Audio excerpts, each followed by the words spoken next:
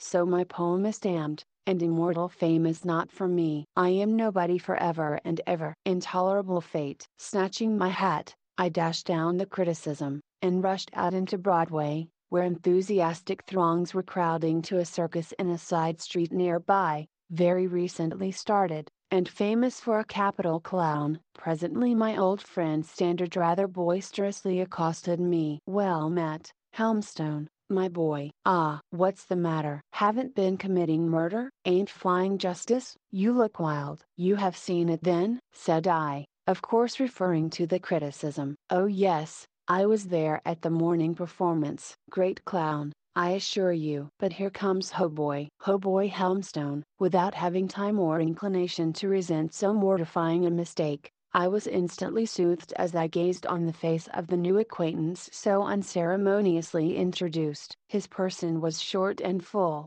with a juvenile, animated cast to it. His complexion rurally ruddy, his eye sincere, cheery, and gray. His hair alone betrayed that he was not an overgrown boy. From his hair I set him down as 40 or more. "Come, Standard," he gleefully cried to my friend, "are you not going to the circus? The clown is inimitable, they say." "Come, Mr. Helmstone, to come both, and circus over, we'll take a nice stew and punch at Taylor's." The sterling content, good humor, and extraordinary ruddy, sincere expression of this most singular new acquaintance acted upon me like magic. It seemed mere loyalty to human nature to accept an invitation from so unmistakably kind and honest a heart. During the circus performance I kept my eye more on Hoboy than on the celebrated clown. Hoboy was the sight for me. Such genuine enjoyment as his struck me to the soul with a sense of the reality of the thing called happiness. The jokes of the clown he seemed to roll under his tongue as ripe magnum bonums. Now the foot, now the hand, was employed to attest his grateful applause. At any hit more than ordinary, he turned upon Standard and me to see if his rare pleasure was shared. In a man of 40 I saw a boy of 12, and this too without the slightest abatement of my respect. Because all was so honest and natural, every expression and attitude so graceful with genuine good nature, that the marvelous juvenility of Hoboy assumed a sort of divine and immortal air, like that of some forever youthful god of Greece. But much as I gazed upon Hoboy, and as much as I admired his air, yet that desperate mood in which I had first rushed from the house had not so entirely departed as not to molest me with momentary returns. But from these relapses I would rouse myself, and swiftly glance round the broad amphitheater of eagerly interested and all applauding human faces. Hark! Claps, thumps, deafening huzzas, the vast assembly seemed frantic, with acclamation.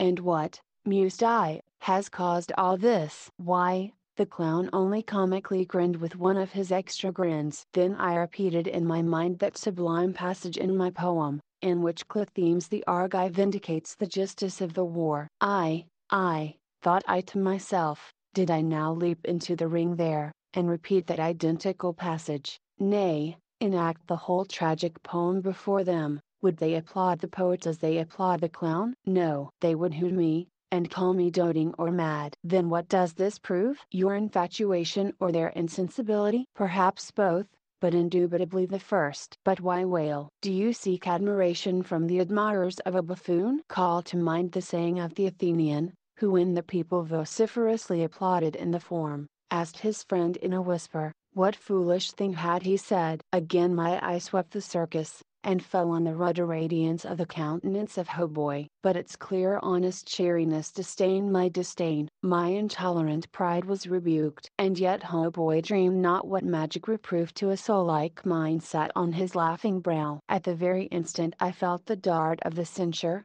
his eye twinkled, his hand waved, his voice was lifted in jubilant delight at another joke of the inexhaustible clown. Circus over, we went to Taylor's. Among crowds of others, we sat down to our stews and punches at one of the small marble tables. Hoboy sat opposite to me. Though greatly subdued from its former hilarity, his face still shone with gladness. But added to this was a quality not so prominent before, a certain serene expression of leisurely, Deep good sense and good humor in him join hands. As the conversation proceeded between the brisk Standard and him, for I said little or nothing, I was more and more struck with the excellent judgment he evinced. In most of his remarks upon a variety of topics, Hoboy seemed intuitively to hit the exact line between enthusiasm and apathy. It was plain that while Hoboy saw the world pretty much as it was, yet he did not theoretically espouse its bright side nor its dark side. Rejecting all solutions,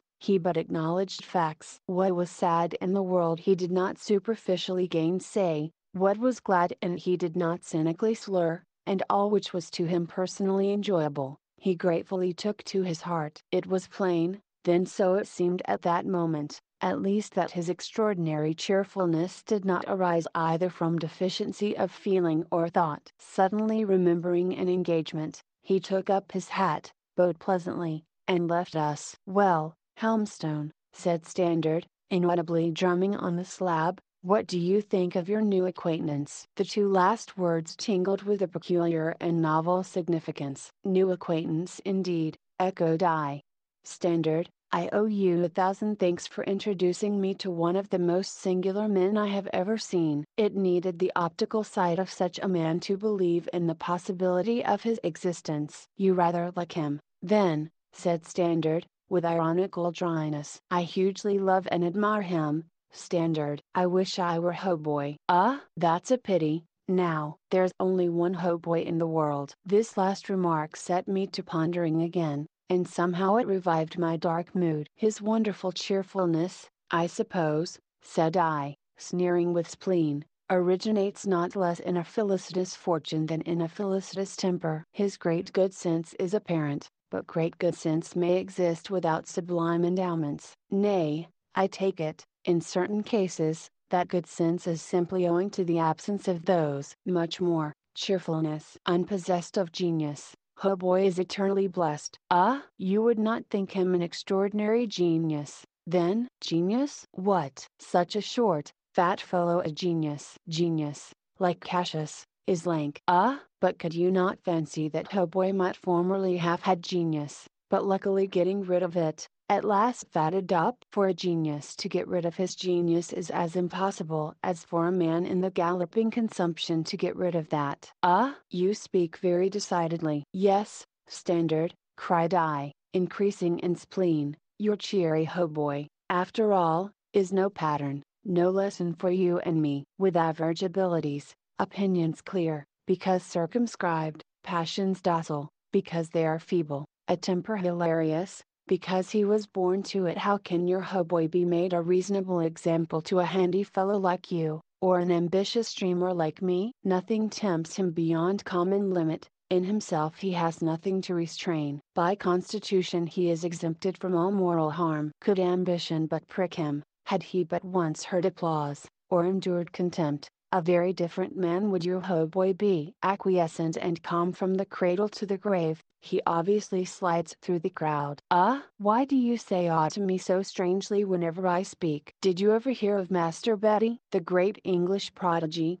who long ago ousted the Siddons and the Kimballs from Drury Lane, and made the whole town run mad with acclamation." "The same," said Standard, once more inaudibly drumming on the slab. I looked at him perplexed. He seemed to be holding the master key of our theme in mysterious reserve, seemed to be throwing out his Master Betty, too, to puzzle me only the more. What under heaven can Master Betty, the great genius and prodigy, and English boy 12 years old, have to do with the poor commonplace blotter, Hoboy, an American of 40? "Oh, nothing in the least. I don't imagine that they ever saw each other. Besides, Master Betty must be dead and buried long ere this." "Then why cross the ocean, and rifle the grave to drag his remains into this living discussion?" "Absent-mindedness, I suppose." "I humbly beg pardon." "Proceed with your observations on Hoboy." "You think he never had genius?" "Quite too contented, and happy and fat for that." "Ah, you think him no pattern for men in general?" "Affording no lesson of value to neglected merit,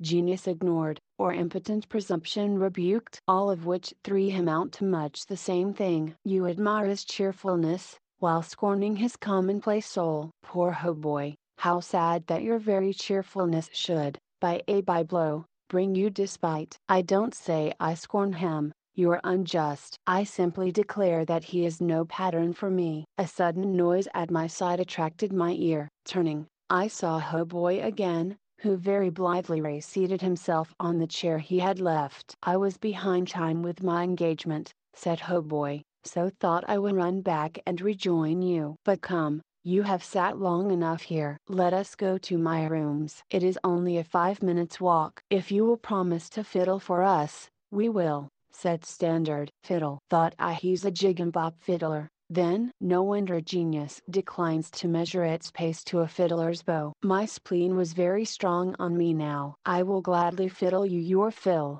replied Hoboy to Standard. Come on. In a few minutes we found ourselves in the 5th story of a sort of storehouse, in a lateral street to Broadway. It was curiously furnished with all sorts of odd furniture which seemed to have been obtained, piece by piece, at auctions of old-fashioned household stuff. But all was charmingly clean and cozy. Pressed by Standard, Hoboy forthwith got out his tinted old fiddle and, sitting down on a tall rickety stool, played away right merrily at Yankee Doodle and other off-handed, dashing, and disdainfully carefree airs. But common as were the tunes, I was transfixed by something miraculously superior in the style. Sitting there on the old stool, his rusty hat sideways cocked on his head, one foot dangling adrift, he plied the bow of an enchanter. All my moody discontent, every vestige of peevishness, fled. My whole splenetic soul capitulated to the magical fiddle. Something of an Orpheus, said Standard, archly nudging me beneath the left rib. And I, the charmed Brian, murmured I.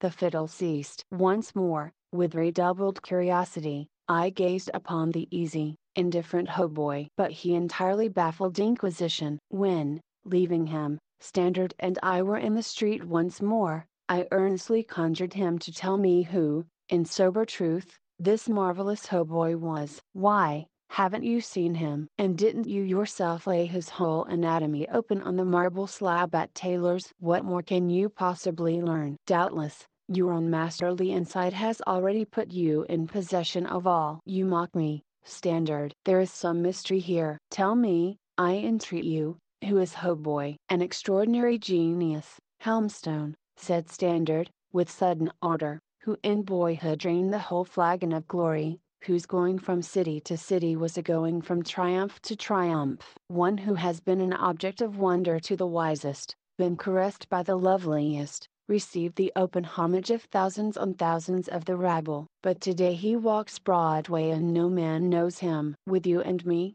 the elbow of the hurrying clerk, and the pole of the remorseless omnibus, shove him. He who has 100 times been crowned with laurels, now wears, as you see, a bung beaver. Once fortune poured showers of gold into his lap, as showers of laurel leaves upon his brow. Today, from house to house he hies, teaching fiddling for a living. Crammed once with fame, he is now hilarious without it. With genius and without fame, he is happier than a king. More prodigy now than ever. His true name? Let me whisper it in your ear. What? Oh, Standard, myself, as a child, have shouted myself hoarse applauding that very name in the theater. I have heard your poem was not very handsomely received, said Standard, now suddenly shifting the subject. Not a word of that, for heaven's sake, cried I.